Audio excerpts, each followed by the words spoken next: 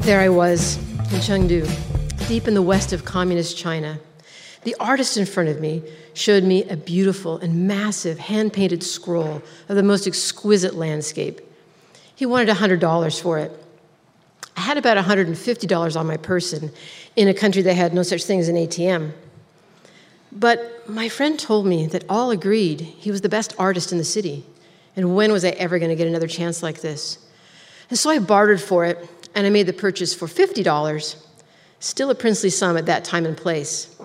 It was 1986, and I was 22. I had been studying land reform in Taiwan, and I was on my way back to the US for graduate school, but I wanted to see China. It had just begun to open up to tourists. I couldn't afford a normal tour, and I didn't want to go on one of those anyway. I wanted to see the real China, even if I had to go alone. And so I did what I would never have allowed any of my children to do. I stowed my belongings in a locker at the Salvation Army Hotel in Hong Kong, in an era where there were no cell phones, at a time when no one could know where I was at any given moment. I went to a backpack shop, and I bought a bootleg Visa. So I was a little naive. I was also poor. I could only afford to spare about $200 for my entire 2-week journey. So I outfitted my new but comically small backpack with a change of clothes, a roll of toilet paper, a jar of peanut butter, a bag of M&Ms, a package of disposable chopsticks, and 1 disposable bottle of water. 1. I had 2 rolls of film for my camera, but only 1 set of batteries, and 1 set of batteries for my Panasonic version of a Walkman. I had but 1 cassette tape, also bootleg. It was Dire Straits' Band of Brothers.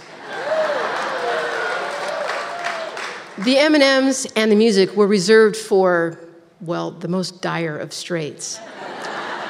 Neither of them lasted very long because I was so woefully unprepared for such a journey. I am astonished I survived. I'd forgotten to take malaria pills. My vague travel plans fell apart after about the 2nd day when I realized I couldn't always pick where I wanted to go if I wanted to go anywhere in a country that had no transportation network. I had been in Canton, now Guangzhou, for about a day when I bumped into a black marketeer who told me where I could get local Chinese currency instead of what the government issued to tourists. That money was only good for what the government wanted tourists to buy. I wanted to shop in normal stores, even if they didn't sell very much. So the dodgy person told me where the drop point was, under a bridge.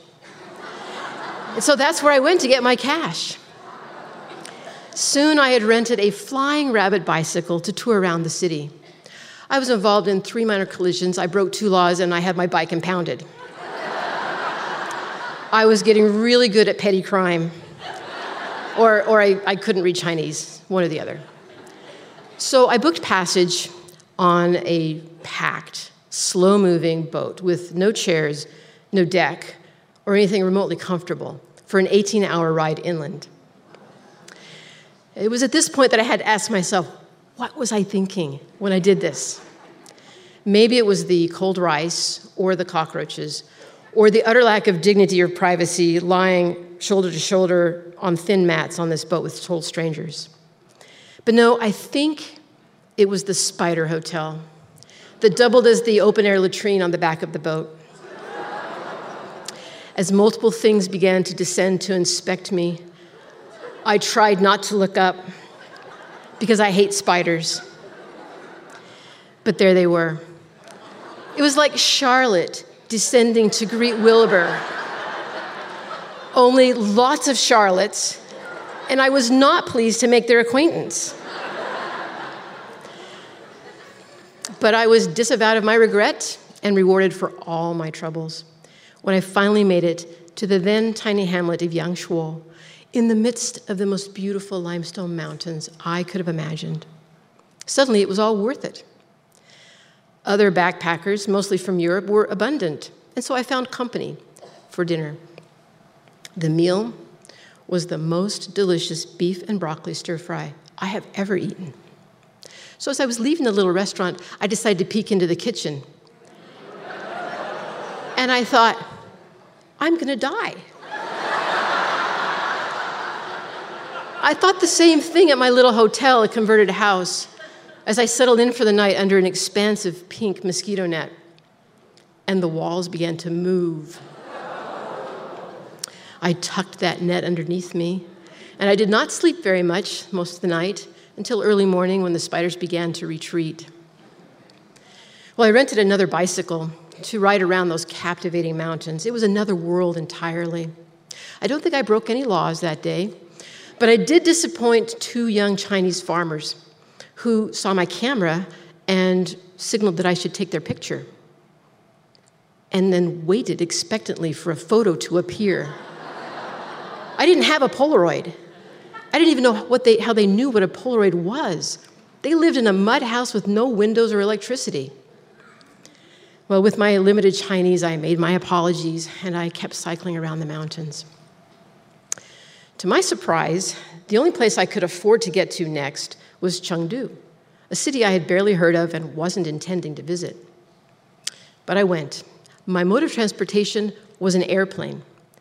It flew at about 5,000 feet, and it rattled like it was about to fall apart at any moment. We didn't even have fixed seats. They gave us folding chairs. They clipped into the floor. But the flight attendants gave us snack boxes to take our minds off of crashing.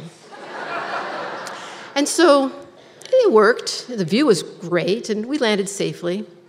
I had struck up a friendship with a young Chinese swimmer on that flight, and we decided to spend the next day together. Chengdu is where I saw my first panda. It's where I saw homes carved out of mountains like caves with wooden entrances. It's also where I ate my first Sichuan food, and I hope never to have experienced that again. But this is also where my friend and I encountered the artist with the scroll. Having made that prized purchase, I mused in my journal that night that I might regret it if I run out of money. But it was worth the risk. I took that scroll with me everywhere. It stood about 4 feet high. I tied a string around it, and I strapped it on my back, and I took it everywhere. I even slept with it when I was in communal settings, which was frequently. Well, the next city to beckon was Xi'an, the ancient capital, mostly because it was the only city in a northerly direction that I could get to from Chengdu. But what a beautiful city. The ancient walls were still there. About a decade before, the terracotta soldiers had been unearthed, and I was able to witness some of the early efforts at excavation. Much of what I saw in the rest of the city occurred as I was running around trying to find a hotel that would let me in. Backpackers were routinely turned away from hotels that only catered to tour companies. But the Double Dragon Hotel was perfect for me anyway. Cost, $3. It was meant for Chinese tourists. I had the distinction of being the first American to stay there. But the manager was so kind and so helpful that he made sure I had a clean bed and a nice mosquito net. And then the next morning, he drove me to the train station in his brand new van like I was some sort of celebrity visitor. That level of personal kindness was indicative of the normal people that I met, in contrast to the government functionaries that I had to deal with on occasion. Case in point, my next stop, Beijing. Money was tight, and so I had to take a train. But the ticket master was not going to sell an American backpacker any ticket of any kind. She said the train was full. Well, third class is never really full, and I knew this. And I knew that this was my only chance to get to Beijing. And so while I understood no ticket and her efforts to get me to leave the counter, I put on my dumb American girl act. And I said, yes, Beijing, ticket, third class, thank you. Kept pushing my money forward until she finally gave up in exasperation and sold me the ticket. I soon regretted not having more money for a better ticket. For traveling in the 1980s on a Chinese train put me in the company in third class with heavily smoking and yelling men stacked 3 high in bunks of cabins that held 6 people with only enough room to hop out of the bunk. I spent most of my time wandering the narrow hallway next to the windows so I could breathe. But finally, I was in the city I had been trying to reach. Beijing, the capital. It was vast, dusty, full of bikes and buses and some cars. Lodging for backpackers was in a seedy part of town where they put us all in a communal room on cots, no mosquito nets. Mosquitoes weren't really a problem that far north, so that was okay. Bed bugs, however, were plentiful. I woke up the next morning with bites from head to toe. I might have preferred Charlotte, back on the boat, to these nighttime visitors. But I learned the next night to line my cot with newspaper and sleep on top of everything I had. But just like my troubles back on the boat, this headache was worth it, because Beijing was the gateway to the Great Wall, which in those days was so curious and so mysterious to me. So I met up with some Swedish girls who were planning to go visit the wall. We had a great time climbing the steeper portions as we went along that beautiful wall that snaked along the mountain ridges like a giant serpent. Then we went into the city to see the Forbidden City and Tiananmen Square. I took a few pictures of the soldiers when they weren't looking. It would only be 3 years later that I would see that same space on TV and watch a lone man stare down a tank. Well, my Swedish friends went their way as I wandered around the Chinese communist museums. And then I got lost trying to get back to the hostel where I was staying. And then I almost passed out with dehydration. But I had a larger problem looming over me. I had no money. I started thinking, I'm going to be trapped in China. Fortunately for me, I learned that Visa International had just recently established a connection to the Bank of China. It took some hunting, but I was able to find the right office to where I could get a cash advance, so I could buy a first-class ticket on a 36-hour express sleeper train all the way to the southern border. I had been wanting to get there. I was 2,000 kilometers away, and I needed to get to Hong Kong for my flight to South Korea. So when I got to the train, it was such a luxury. No Charlottes to greet me in the loo. A door on the cabin. Yes, I was sharing space with some strangers, but that wasn't a problem. When I got to the border, I was able to walk into Hong Kong, then still part of the British Empire, with great relief. Soon, I'd gathered my belongings out of the locker, and I was on a flight to South Korea to see a friend before I could head home. I was still dangerously low on cash. Remember, I was poor. So I couldn't afford a hotel in Seoul.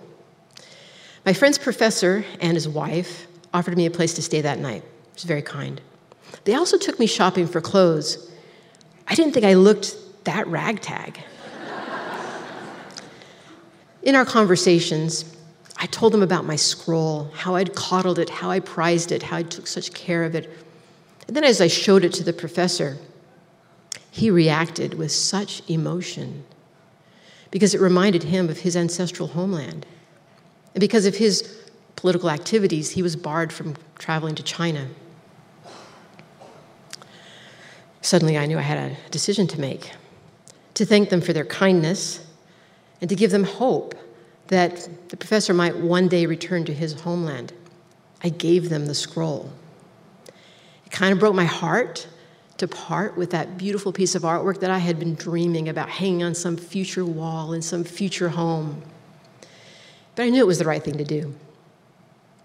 So I boarded my last flight with a few trinkets I had picked up along the way, hopefully some photos on my camera roll, and a lot of great memories of a grand adventure. People ask me, would I do this again? Not in the way I did it. It was reckless. This is what I tell my children: irresponsible. And anyway, adventures are not repeatable. That's what makes them such singular treasures to share on occasion with new friends.